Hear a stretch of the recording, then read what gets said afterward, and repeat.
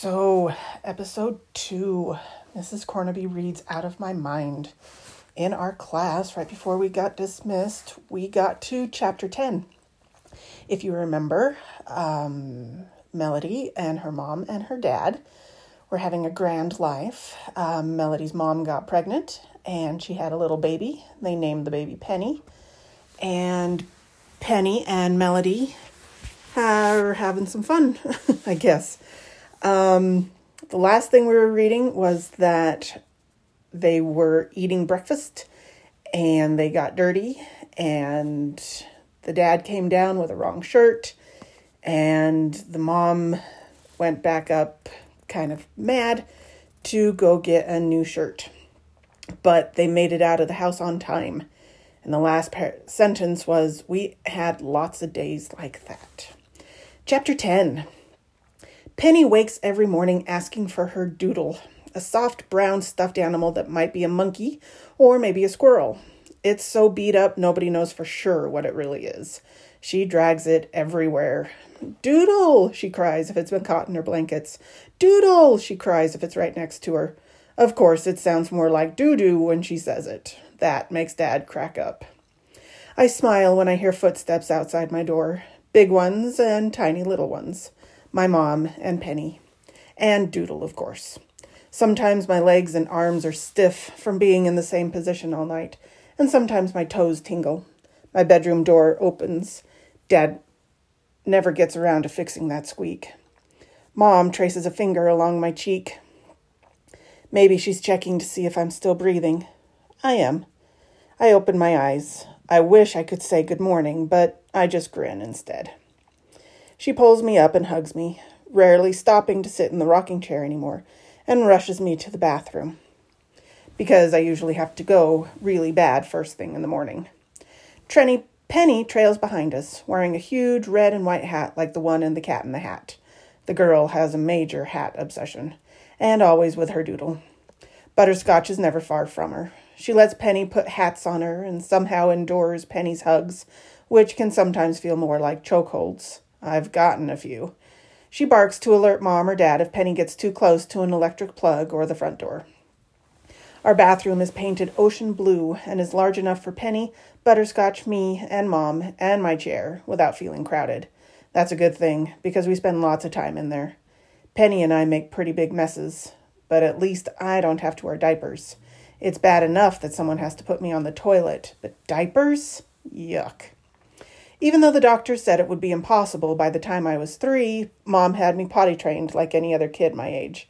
I hated sitting in dirty diapers, and she hated changing them. So I figured out a way to let her know I had to go, and she'd hustle me to the toilet. Mom and I can sometimes talk without words. I point to the ceiling, and somehow she knows whether I'm talking about the ceiling fan, the moon, or the dark spot where the rain leaked through during the last thunderstorm. She can tell if I'm sad, and she can sense when I need a hug. She rubs my back and makes me relax when I'm tense and upset. She tells dirty jokes sometimes when Dad isn't listening, and we both crack up. One morning, as she was getting me dressed for school, I pointed to her stomach and then covered my eyes as if the sight were too much to look at. It was shortly after Penny had been born, and she still had a good-sized baby bulge. "You calling me fat?" she asked, acting insulted. I laughed a little and said, which is the closest thing I've got to a yes. "Take it back," she said, tickling the bottom of my feet. Instead, I held my arms out like I was making a big circle and laughed out loud. Huge, enormous, like an elephant. I could tell she knew what I was thinking. We both rolled with laughter, and then she hugged me tight. I wish I could tell her I loved her. Mom knows when I'm hungry or thirsty, and whether I need a glass of milk or just some water. She can tell if I'm really sick or simply faking it, because sometimes I do pretend I don't feel good just so I can stay home. She can tell what my temperature is just by feeling my forehead. She only uses the thermometer to prove she's right. I can tell stuff about what she's thinking, too. By the end of the day, after she's been at the hospital all day, then fixed dinner, then bathed Penny and me and put me in bed, I can tell she's kind of reached her max. She breathes hard. Her forehead is sweating. I sometimes reach out and touch her hand with mine. I can feel her calm down, and she'll trace her fingers along my cheek, just like she does in the morning, and give me a kiss goodnight. Every Saturday morning after I've been fed, Mom reads the newspaper while she has her coffee, and Penny smashes banana on her high chair tray. Butterscotch doesn't like fruit, but she stays close by in case somebody drops a piece of bacon. Mom's off on weekends, so she relaxes. She sometimes reads articles to me or tells me about the latest hurricane or uprising or explosion in the world. More fighting in the Middle East, she says. I've seen it on TV. Bombs and tears and faces of fear. There's a new Superman movie coming out soon, she reads as she shakes the newspaper flat. Maybe we can go catch a matinee. I love superheroes. I guess Superman is my favorite because he can fly.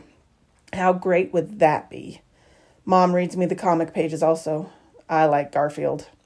Garfield is cheating on his diet again, Mom says. He ate John's lasagna and Odie's meatballs.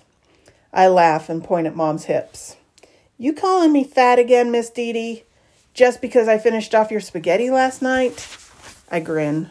You'll be sorry when I start feeding everybody lettuce for lunch. We both laugh. Mom's not even close to being fat, but I like to tease her. For my 10th birthday, I got a whole book of Garfield cartoons. Now that's what's up. I made Dad read it to me over and over. Garfield is a cat who has a lot to say, but all his words are written in little circles above his head. He can't really talk, of course. He's a cat. But sometimes that's how I feel. Like, wouldn't it be cool if I had somebody to write the words over my head so people would know what I'm thinking? I could live with that, large floating bubbles above me, speaking for me. Wouldn't it be cool if somebody could invent a bubble talking machine before 5th grade starts in a couple of weeks? Ha! When I try to talk, the words are exploding in my brain, but all that comes out are meaningless sounds and squeaks. Penny can say lots of words and pieces of words, but my lips won't come together to make even simple sounds like that. So most of my noises are vowels. I can say and ah pretty clearly, and if I concentrate, sometimes I can squeeze out a b or a huh, but that's about it. My parents can usually figure out what I need just by listening carefully. To outsiders, I probably sound like one of those children who was raised by wolves. My communication board, even with everything Mrs. V has added to it, well, it sort of sucks. For example, one afternoon earlier this summer, I had a taste for a Big Mac and a shake. Vanilla. I love fast food. Mom wasn't home, and getting my father to figure out what I want is sometimes a big job. I pointed to the picture of my dad, the word go, the word eat, and a happy face. That's all I had to work with. I got to give him credit. He tried. He asked me a million questions so I could point to yes or no. Are you hungry? Yes. Okay, I'll fix you some tuna salad. No, I pounded on the tray. I thought you said you were hungry. Do you want some spaghetti? No, gentler this time. So what do you want? No answer. Nothing on my board could describe it. I pointed to go again. You want me to go to the kitchen and cook you something? No. Do you want me to go to the grocery store? No. I was starting to get upset, pounding the board with my right thumb once more. I don't get it. You said you wanted me to go get you something to eat. Yes. Once again, I pointed to Dad's picture, then go, then eat, then happy face. I could feel one of my tornado explosions starting. I started to kick and my arms got all tight. It was driving me crazy that I couldn't tell him about a stupid Big Mac. Calm down, sweetheart, Dad said softly. My jaws felt like steel bars. I knew I was breathing hard and my tongue wouldn't stay in my mouth. I hit my board once more, aiming at no word in particular. Arg! I screeched. I'm sorry, Melody, but I can't figure out what you mean. I'm going to fix you some noodles and cheese. Will that be okay? I sighed, gave up, and pointed to yes. I calmed down while he cooked. The noodles were pretty good. A couple of weeks later, my dad and I were in the car and we passed by a McDonald's. I screeched and kicked and pointed like Godzilla was coming down the street. Dad must have thought I was nuts. Finally, he said, "Would you like to stop and get a Big Mac and a shake for dinner tonight as a treat?" I shouted, as loud as I could and kept on kicking with absolute delight as he pulled into the drive-thru. He never did make the connection between that fast food stop and my request a couple of weeks earlier, but that's okay. Even though it took us an hour to finish, it was one of the best hamburgers I've ever had. Chapter 11. Fifth grade started a few weeks ago, and a couple of cool things have happened. Well, I didn't get a gadget that makes Garfield like speech bubbles over my head, but I did get an electric wheelchair, and our school began something called inclusion classes. I thought that was funny. I've never been included in anything, but these classes are supposed to give kids like me a chance to interact with what everybody else calls the normal students. What's normal? Duh. Comparing my new chair to my old one is like comparing a Mercedes to a skateboard. The wheels are almost like car tires, which makes the ride smooth and easy, like riding on pillows. I can't go very fast, but I can propel myself down the hall with just a little lever on the handrail. Or if I flip the switch to manual, I can still be pushed if necessary. When Freddie first saw it, he shouted, "Woohoo!" like I'd just won the Indy 500. "Melly, go zoom zoom now, wanna race?" He spun his own chair in excited circles around me. I'm sure he could beat me, even at the subatomic speeds our chairs are set to. My electric chair is a lot heavier than my manual chair, and it's almost impossible for Mom and Dad to lift anywhere. "When you decide to switch to a rocket ship for transportation," Dad joked at first, rubbing his back, "you're going to need to hire Superman to get it in the car." I grinned, but I know he saw the thanks in my eyes. So we bought a set of portable wheelchair ramps that fold and fit into the back of our SUV. With those, he can roll the new chair into the back of our car and still have back muscles left over. For me, it's all about the freedom. Now I don't have to wait for somebody to move me across the room. I can just go there. Nice. So when they decided to start mainstreaming us into the regular classes, the electric chair was really helpful. Our fifth grade teacher in room H5 reminds me of a television grandmother. Mrs. Shannon is pudgy, wears lavender body lotion every single day, and I think she must be from the South because she talks with a real strong drawl. Somehow it makes everything she says seem more interesting. She told us on the first day, "I'm gonna bust a gut, making sure y'all can get what you can out of the school year, you hear? We're gonna read and learn and grow. I believe every one of y'all got potential all stuffed inside, and together we're going to try to make some of that stuff shine." I liked her. She brought in stacks of new books to read to us, as well as games and music and videos. Unlike Mrs. Billups, Mrs. Shannon must have read all our records because she dusted off the headphones and even brought in more books on tape for me. "Y'all ready for music class?" she asked us one morning. "Let's get this inclusion stuff going." I jerked with excitement. As the aides helped us down the hall to the music room, I wondered if I get to sit next to a regular kid. What if I did something stupid? What if Willie yodeled? What if Carl farted? Maria was likely to blurt out something crazy. Would this be our only chance? What if we messed this up? I could barely contain myself. We were going to be in a regular classroom. The music teacher, Mrs. Lovelace, had been the first to volunteer to open her class to us. The music room was huge, almost twice as large as our classroom. My hands got sweaty. The kids in there were mostly fifth graders, too. They'd probably be surprised to know that I knew all their names. I'd watched them on the playground at lunch and at recess for years. My classmates sit under a tree and catch a breeze while they play kickball or tag, so I know who they are and how they work. I doubted if they knew any of us by name, though. Well, the whole thing was almost a disaster. Willie, probably upset and scared about being in a new room, started yelping at the top of his lungs. Jill started to cry. She held tightly to the hand grips of her walker and refused to move past the doorway. I wanted to disappear. All of the normal children in the music class, I guess about 30 of them, turned to stare. Some of them laughed. Others looked away. But one girl in the back row crossed her arms across her chest and scowled at her classmates who were acting up. Two girls, Molly and Claire. Everybody knew them because they were mean to almost everybody on the playground. They mimicked Willie. They made sure they stayed just out of the teacher's line of sight. But I saw it. So did Willie. "Hey, Claire," Molly said, twisting her arms above her head and bending her body so it looked crooked. "Look at me. I'm a retard." She laughed so hard she snorted snot. Claire cracked up as well, then let spit dribble out of her mouth. Dubba wubba, she said, crossing her eyes and pretending to slip out of her chair. Mrs. Lovelace finally noticed them because she said sternly, "Please stand up, Claire." "I didn't do anything," Claire replied. "You stand as well, Molly," Mrs. Lovelace added. "We were just laughing," Molly said defensively, but she stood up next to Claire. Mrs. Lovelace took both girls' chairs and slid them over to the wall. "Why'd you do that?" Claire cried out in protest.